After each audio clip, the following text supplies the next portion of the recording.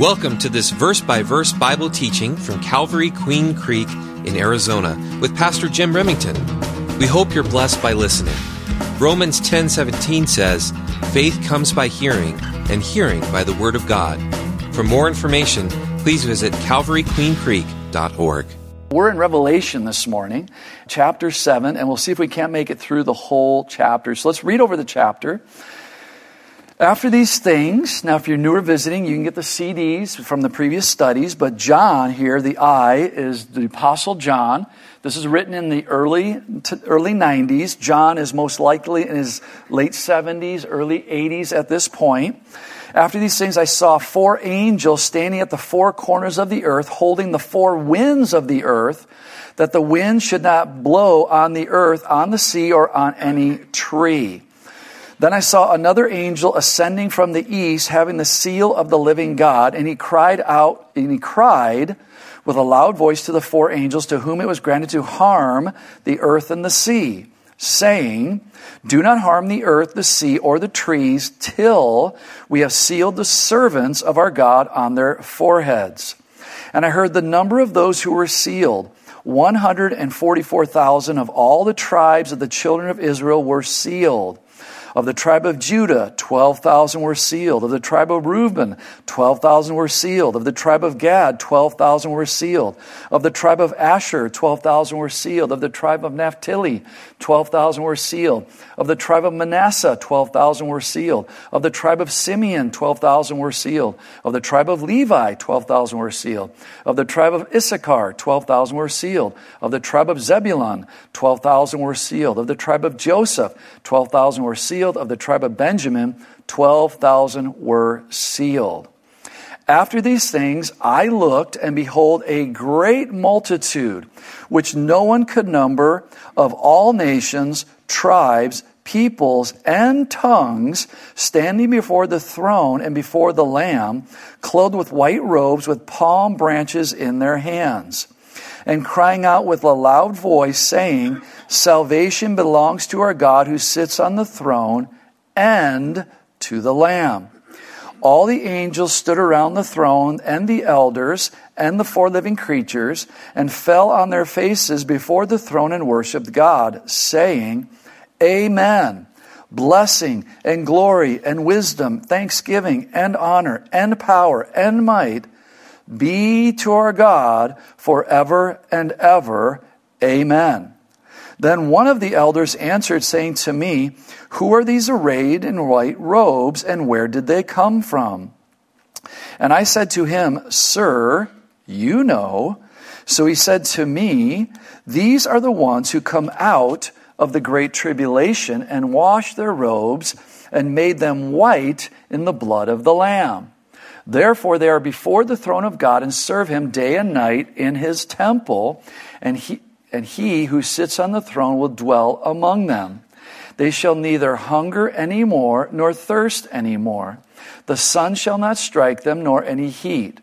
For the Lamb who is in the midst of the throne will shepherd them and lead them to living fountains of waters. And God will wipe away every tear from their eyes." Father, we thank you and praise you again for your word. Lord, we do ask your blessing upon the little ones, not just at this church, but every Bible-believing church, for they are the next generation if your son tarries. Lord, bless all the volunteers as they present the gospel, that they will present the whole gospel, that we are sinners in need of a Savior. Father, we thank you for your Holy Spirit stirring us and inspiring us, and I pray for the gift of teaching as we go over these verses this morning. Help us to understand that we are living out the Word of God this very day. Your Son is coming back very soon. So use us, Father. We pray for anyone in our midst this morning. Maybe there's someone here that does not know Jesus as their Savior. Father, open their eyes. Help them to see their need for a Savior, that they are not getting to heaven by any good works which they would try to do. But it is only through the cross, it is only through the blood sacrifice that they will be allowed entrance into heaven. Bless this time in Jesus' name. Amen. Well, chapter 7 is a parenthetical remark or section. So this is a section. So a parenthetical remark or section is used to describe something in addition to. So chapters 1 through 6, here's a break in the action, so to speak, and we're going to get into chapter 8. So they call this a parenthetical section. So it's in addition to the main part of what a person is saying or what is written. Because you just saw there, we're going to see the 144 marked. That's during the Great Tribulation. But then all of those who made it through the tribulation, John says, well, the angel says, who are these? And John says, I don't know, you know. And the angel explains, all who have come out of the Great Tribulation. So it's covering the longer period of time chronologically than we've been going through. So that's why it's called a parenthetical section. We'll see this happening again later in this letter, but here it's very important to notice that this group of Jews, Israelites, as we've read, 12 tribes, are not Jehovah's Witnesses. Now again, if you're new here, we do not bash religion. We talk about religion, though, because we have to be mature enough to talk about religion, because all of us, the CDC got this right, the Center for Disease Control, they at least got this right. 10 out of 10 people still die. And if you believe in a false religion and you die without Jesus, you're going to hell. So we have to be mature enough to talk about Jesus. Who is Jesus? And what is this religion that is being out there taught? The cults will use the scriptures to their own demise, which is exactly what the Jehovah's Witnesses did and do.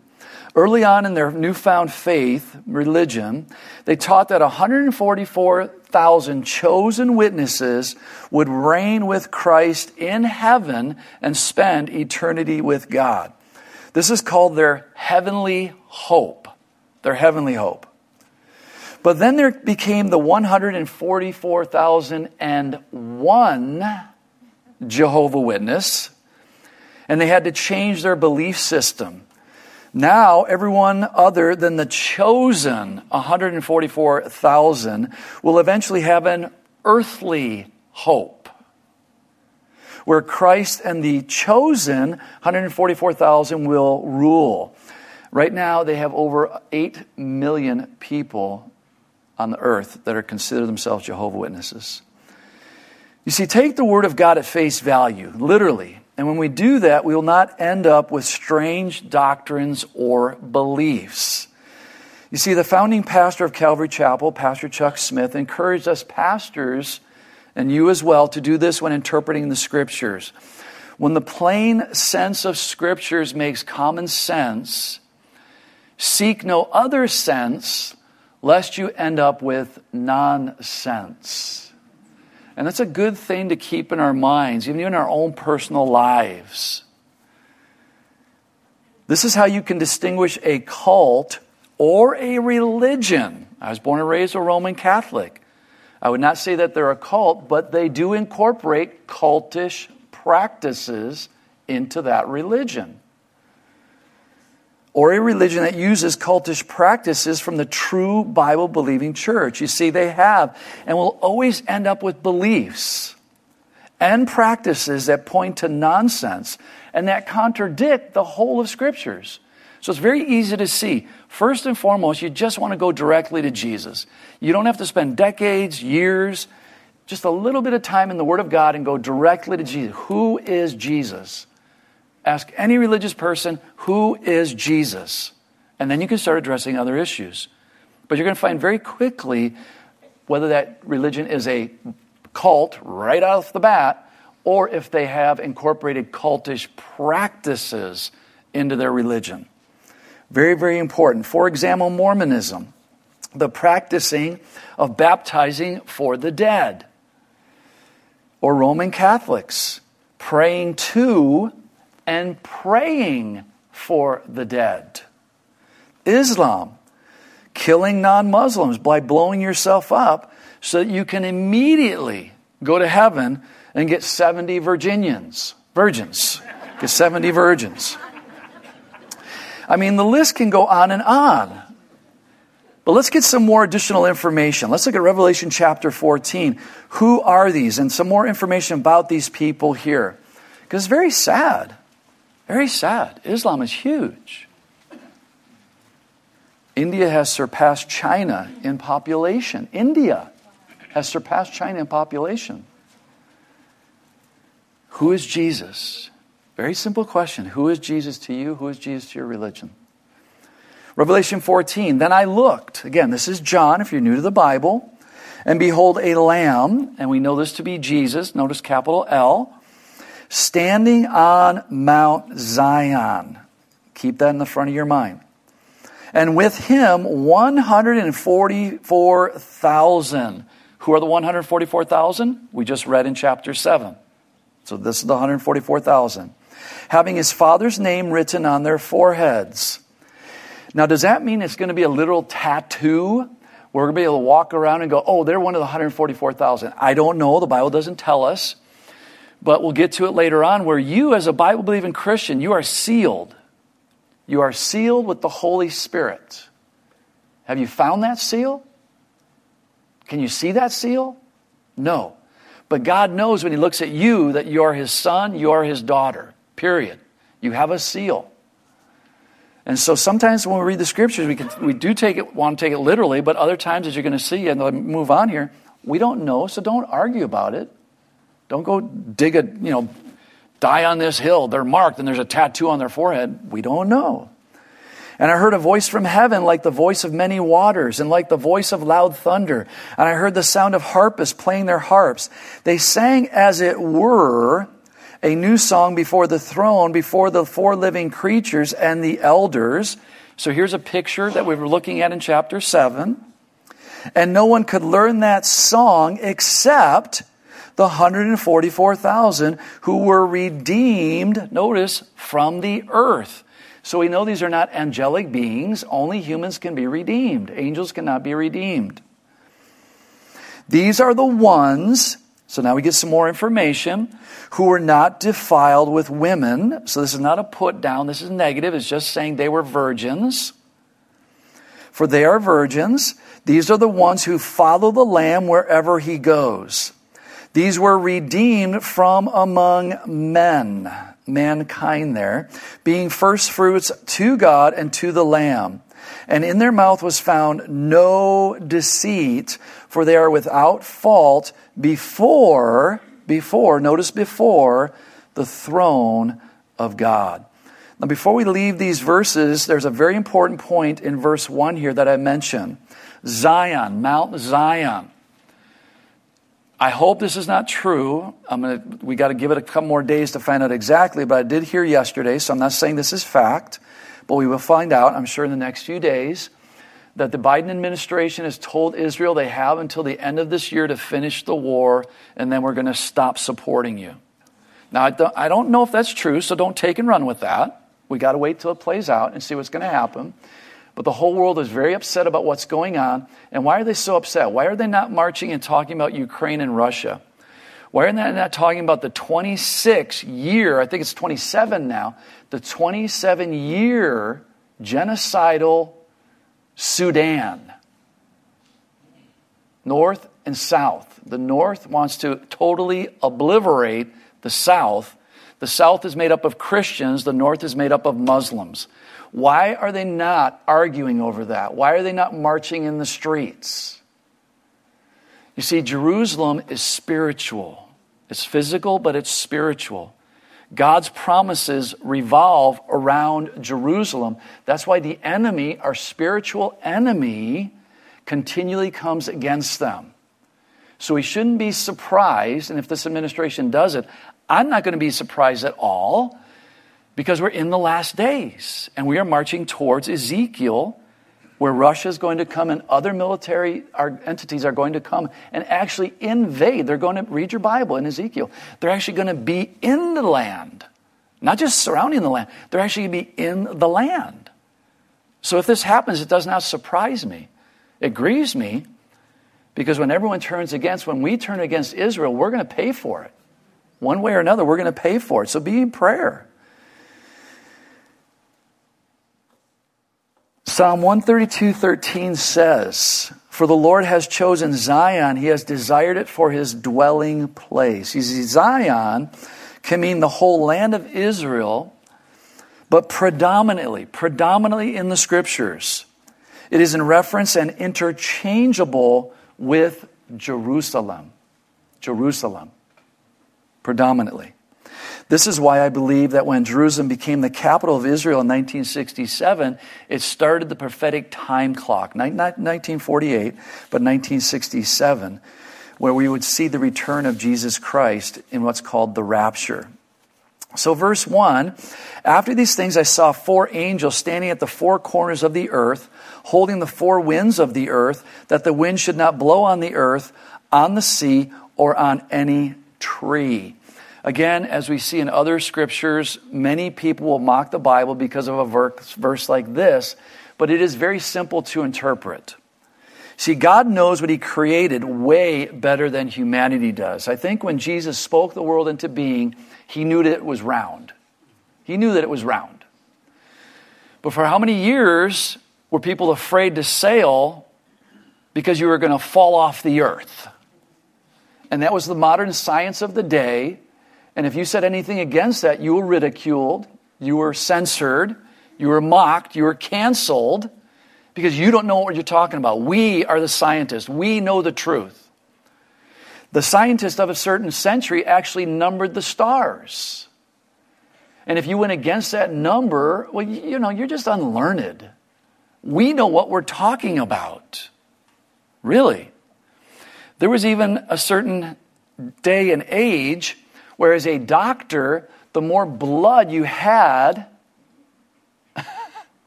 on your clothes as a surgeon, you would go into the next person and the other doctors would go, "Whoa, man, that guy is good. Look at him. Look at all that. He's really doing a good job today."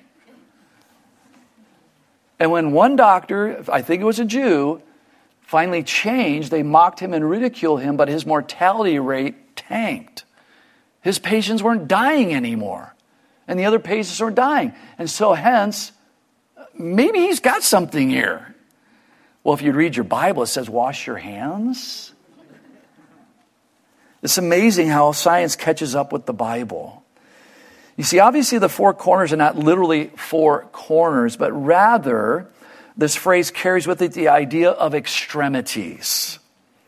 In Jeremiah 49:36, God makes this reference against the enemies of Israel. In Jeremiah 49:36, against Elam, I will bring the 4 winds from the 4 quarters of heaven. You see, Jeremiah foretold that God was going to bring judgment with extreme destruction upon the enemies of the Israelites. And we're going to see the same thing happening here in Revelation. No one will be able to escape, to hide from God's judgments. There will be no ultimate bunker. So in these verses, we could use the modern idea of a compass. You see, the compass points to the extremities, not to a specific point upon the earth. The wind can come from the north, south, east, and west, and is used in part, not always, but in part, of God's coming judgments. I mentioned this at the second service. It popped into my mind, so I went back and I said, okay, I'll get some more information because I didn't have information. It just popped into my mind. So just think about that tornado that blew through Joplin in 2011, which had a population of 50,000 people in Joplin. It had 200 plus mile per hour winds. Costliest tornado at that time, costliest tornado to have ever happened in U.S. history. 161 people died, becoming the deadliest tornado up to that point. 8,000 structures were damaged. 75% of Joplin suffered damage, while 25% of the town was destroyed. Now get this. The tornado was on the ground for 38 minutes and covered 22 miles. One tower of a large hospital was moved 4 inches off its foundation. They had to take apart the whole hospital and to build another hospital in a different location. And that's just one small windstorm. So these 4 angels are given authority to hold back not necessarily the winds of destruction, but in this case, the winds of judgment that are coming from the north, the south, east, and west, and it's going to cover the whole earth. The winds of judgment, God's wrath. Verses 2 through 4. Then I saw another angel ascending from the east, having the seal of the living God. And he cried with a loud voice to the 4 angels to whom it was granted to harm the earth and the sea, saying, do not harm the earth and sea or the trees till we have sealed the servants of our God on their foreheads. And I heard the number of those who were sealed, 144,000 of all tribes of the children of Israel. Very important. Replacement theology. Replacement theology. The church does not replace Israel anywhere. But unfortunately, replacement theology has creeped into the church, and even sometimes very subtly. Oh, well, we're really not calling it. No. Don't call it. We don't believe in replacement theology, but God is done with Israel. And we're just receiving the blessings of the Word of God from God. Okay, you're just schmoozing it. You're just trying to snowball us here. It's replacement theology. Do you believe Israel should be a nation? Okay, it's replacement theology. Yes, Israel should be a nation. They're not occupying it. It's their land. It's theirs. So you want to make sure that you know the Word of God and that you explain the Word of God to people. Unfortunately, they don't know what tribe they were from. When people say, well, I'm of the 144,000, just ask them a simple question. Well, what tribe are you of? Are you a Jew? Get out of here. Come on, you need to know Jesus as your Savior. You've been deceived by Satan. They spiritualize the word, as I've already mentioned, instead of taking it for its literal truth. And as we can see here, there are going to be literally 12,000 Jews from each tribe of the Israelites. Now, you're going to see something as you read this. We don't know for sure because the scriptures do not tell us specifically, but most believe that these 144,000 Jews, Israelites, are going to go throughout the world to evangelize mankind. And that would make perfect sense with the innumerable multitude of Gentiles in verse 9. So even in the midst of God's judgment, as I've mentioned over the last few weeks, upon this earth, we see God's grace being poured out upon this earth as well. We serve an awesome God. So these Israelites are sealed just like the believer is sealed today. 2 Corinthians 1, 21, 22. I've said this to every believer that comes into my office and says, well, I think I've lost my salvation. Really? Do you believe Jesus is Lord? I mean, did you receive Jesus as your Savior? Yes. Are you allowing him to become your Lord? Yes. You're in here questioning and so concerned about that. That verifies that you're saved. Have you made a profession of faith? Yes. Have you shown fruit of salvation? Yes. Then you're saved. Grow up. Get past it. Next time you take a bath or a shower, find the seal, tear it off, and bring it into me. Then you lost your salvation. Until that point, you cannot lose your salvation. It's that simple. You're sealed. Trust the Word of God. Now, he who establishes us with you in Christ and has anointed us is God, who also has sealed us. God sealed us. We didn't seal ourselves. And given us the Spirit, the Holy Spirit, in our hearts as a guarantee. Ephesians 1:13. In him you also trusted after you heard the word of truth, the word of the gospel of your salvation, in whom also, having believed, do you believe? You were sealed with the Holy Spirit of promise. You can't lose it. Ephesians 4:30. And do not grieve the Holy Spirit of God. We as believers can grieve. Now, if you think you're saved and you're living like the devil and there's no transformation in your life, I'm not going to tell you you're not saved, but I'm going to say, well, your fruit, you really want to check out your life because your fruit is not showing evidence of salvation. Maybe you made a head commitment and you didn't make a heart commitment, but I've never told anyone they're not saved. How would I know? I'm not God. Do we not all make mistakes as Christians where we could say, oh, that person's not saved? Don't ever do that. Don't ever do that. It's the Holy Spirit by whom you were sealed for the day of redemption. 2 Timothy 2:19, nevertheless, the foundation of God stands, having this seal. The Lord knows those are his. So again, if you're living like the devil, repent. If you call yourself a Christian, you're doing something you know you shouldn't do, just repent. And let everyone who names the name of Christ depart from iniquity. I'm not going to read the list again as we look at Revelation, but 5 through 8. Remember last week that I mentioned it's okay to say, I don't know. I don't know, but I'll check into that. If somebody talks to you, an unbeliever or a believer, and you don't know, it's okay to say, you know what, I don't know. That shows humility. I don't know, but I'll look into it and I'll get back with you. Well, here are some verses where we'd have to go back and say, you know what, I don't know, but God does. Now, why would I say that? There are various lists of the tribes found in the Scriptures, and they are not all alike.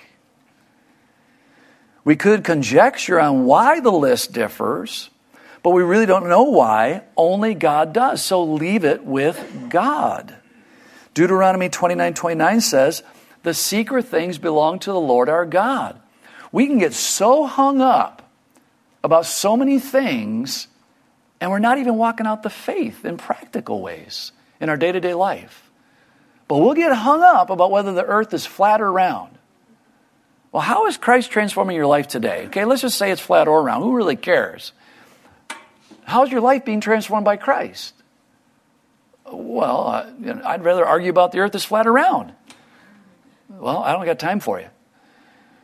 Our revealed belongs to us and to our children forever, that we may do the words of this law. There are certain things that God only knows. Thank God. We're never going to figure it all out, ever. And this might sound like an easy out, so to speak, but it's just reality. Let God be God. It's not an easy out. Let God be God. Timothy, I think it's 1 Timothy 1. I forgot to put first or second. There it is, 1 Timothy. As I urged you when I went into Macedonia, remain in Ephesus, that you may charge some that they teach no other doctrine. Doctrine. Marriages between one genetic male, one genetic female.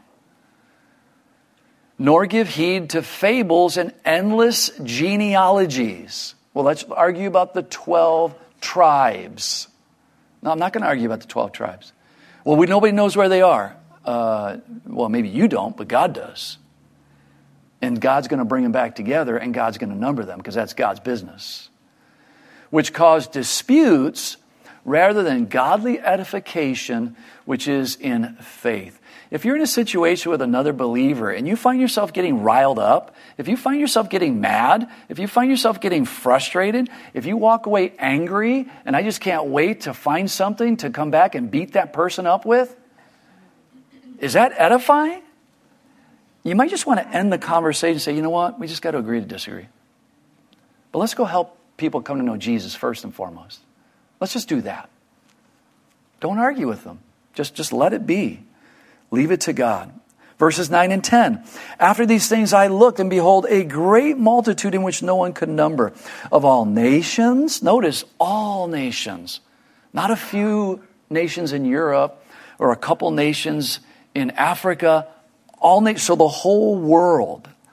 Of all nations, tribes, peoples, and tongues, standing before the throne and before the Lamb, clothed with white robes, with palm branches in their hands. What language are we going to speak when we get to heaven? I can't say for sure. I don't think anybody really can say for sure. But Paul, when Jesus spoke to him, spoke in the Hebrew tongue. We do have that reference in Acts. It doesn't matter what language it's going to be. We're all going to understand. I can guarantee you that. We're all going to understand.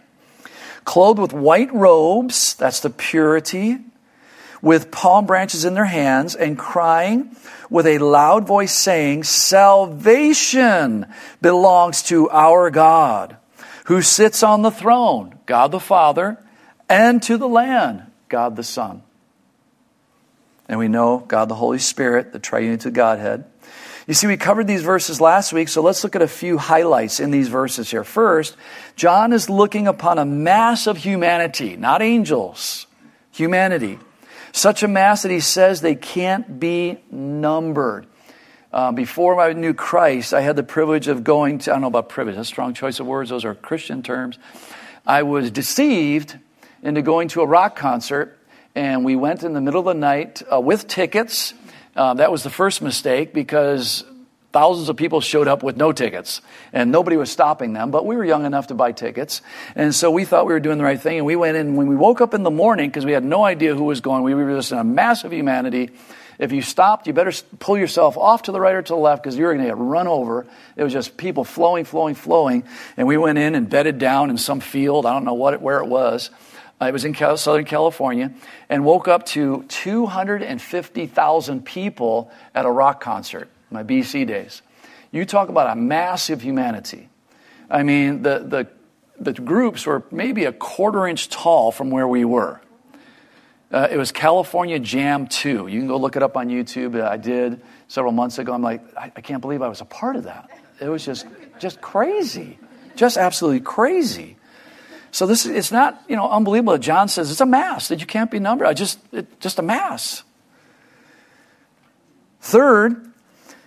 Secondly, this mass is made up of Jews and Gentiles. We'll see in verse 14 when we get there. Third, they are standing before the throne of God and before Jesus, sinless, purity, wearing white robes.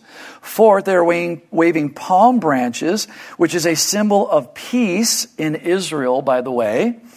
But they were rejoicing over the free gift of salvation. If you do not know Jesus as your Savior this morning, maybe you're visiting, I may never ever see you again, you need to have a Savior.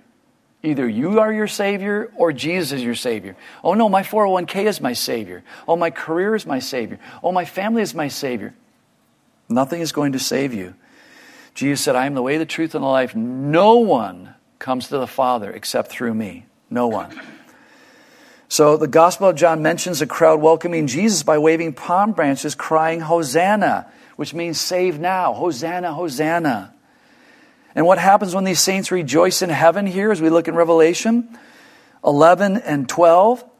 All the angels stood around the throne, and the elders and the four living creatures, and fell on their faces before the throne and worship, saying, Amen. Why are they saying that at the beginning? Well, they're just saying, Amen, so be it. What you just said is true. That's really what amen means. They're just starting out with amen. What you people, what you redeemed just said, salvation belongs to our God who sits on the throne and to the Lamb. Amen to that. Amen. And then they now proclaim blessing and glory and wisdom. And basically this is insinuating all blessings, all glory, all wisdom, all thanksgiving, all honor, all power, all might be to our God forever and ever.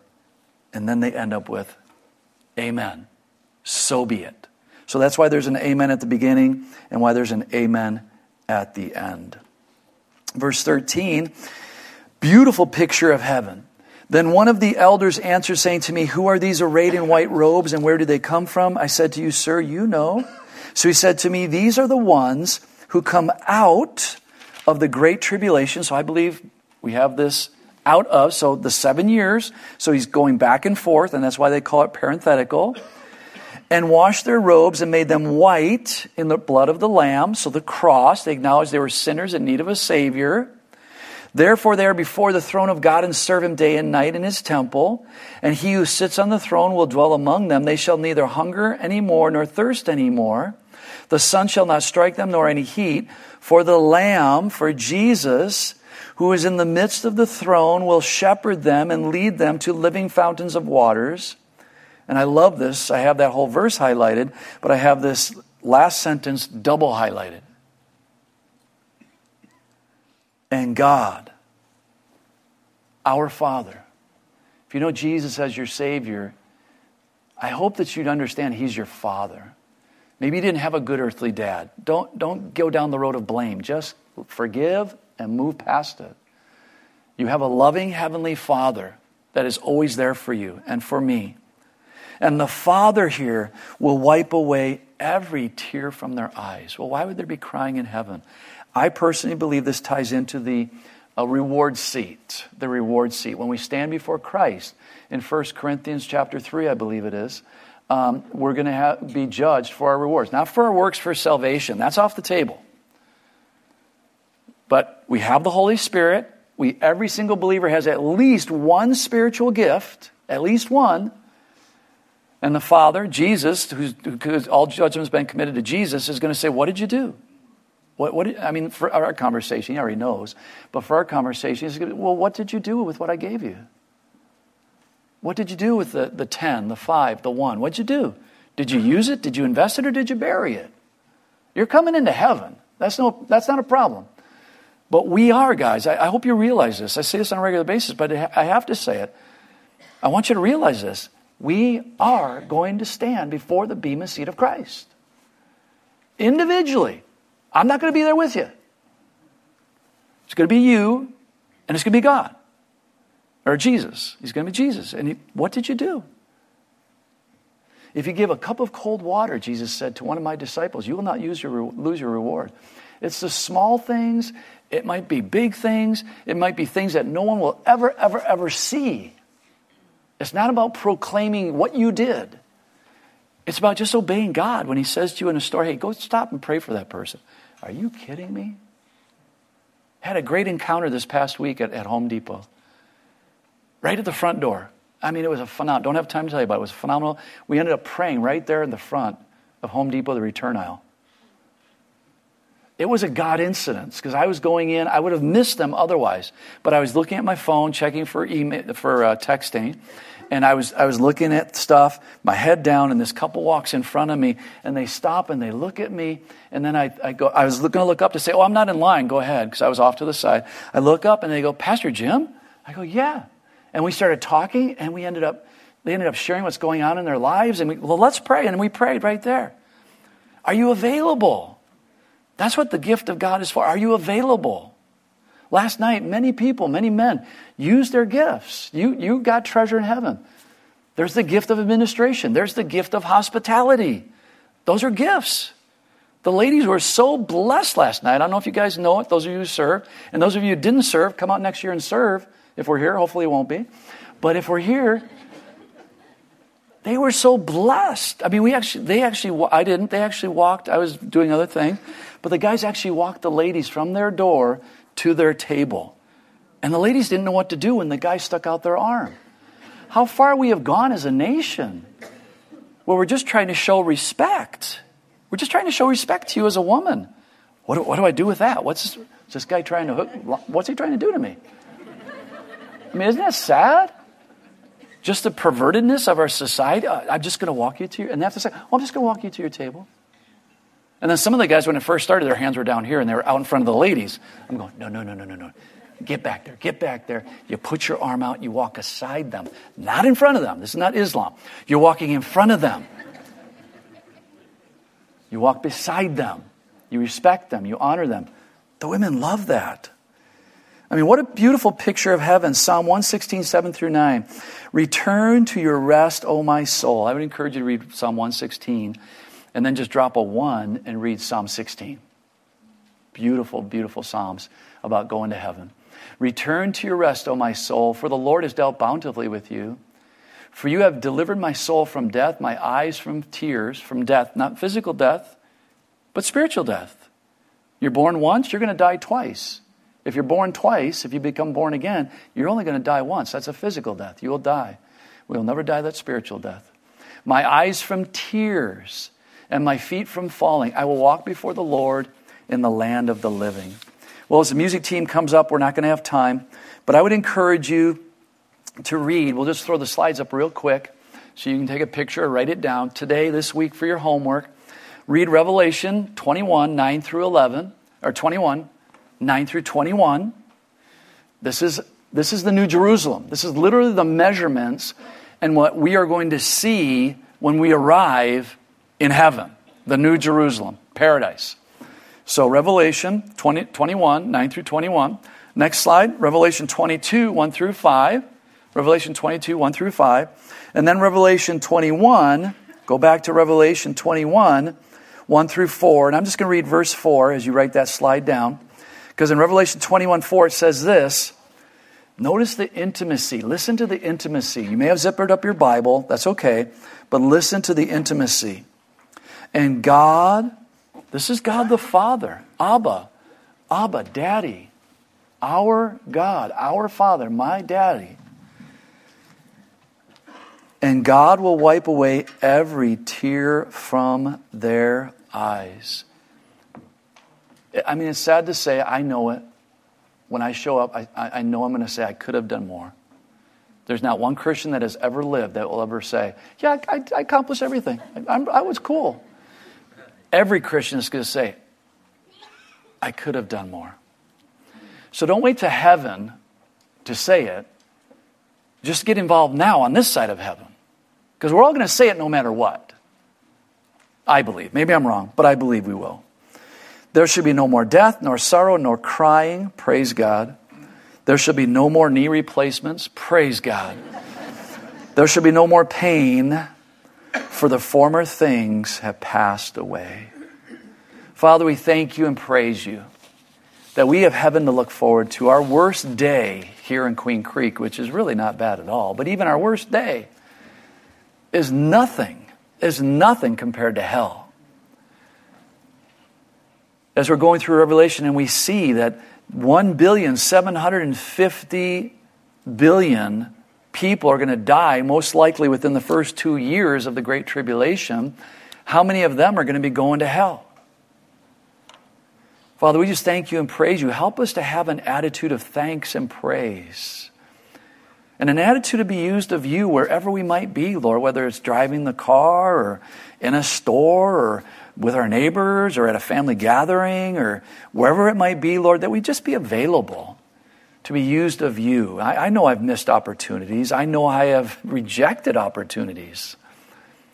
So, Lord, fill me afresh with your Holy Spirit, that I'd be even more available than I've ever been, that you might be glorified and that we would plant, water, fertilize, and possibly pray with someone this week to receive Jesus as their Savior. You can do that. You just need vessels. So, Father, here we are. Use us for your glory. In Jesus' precious name, amen.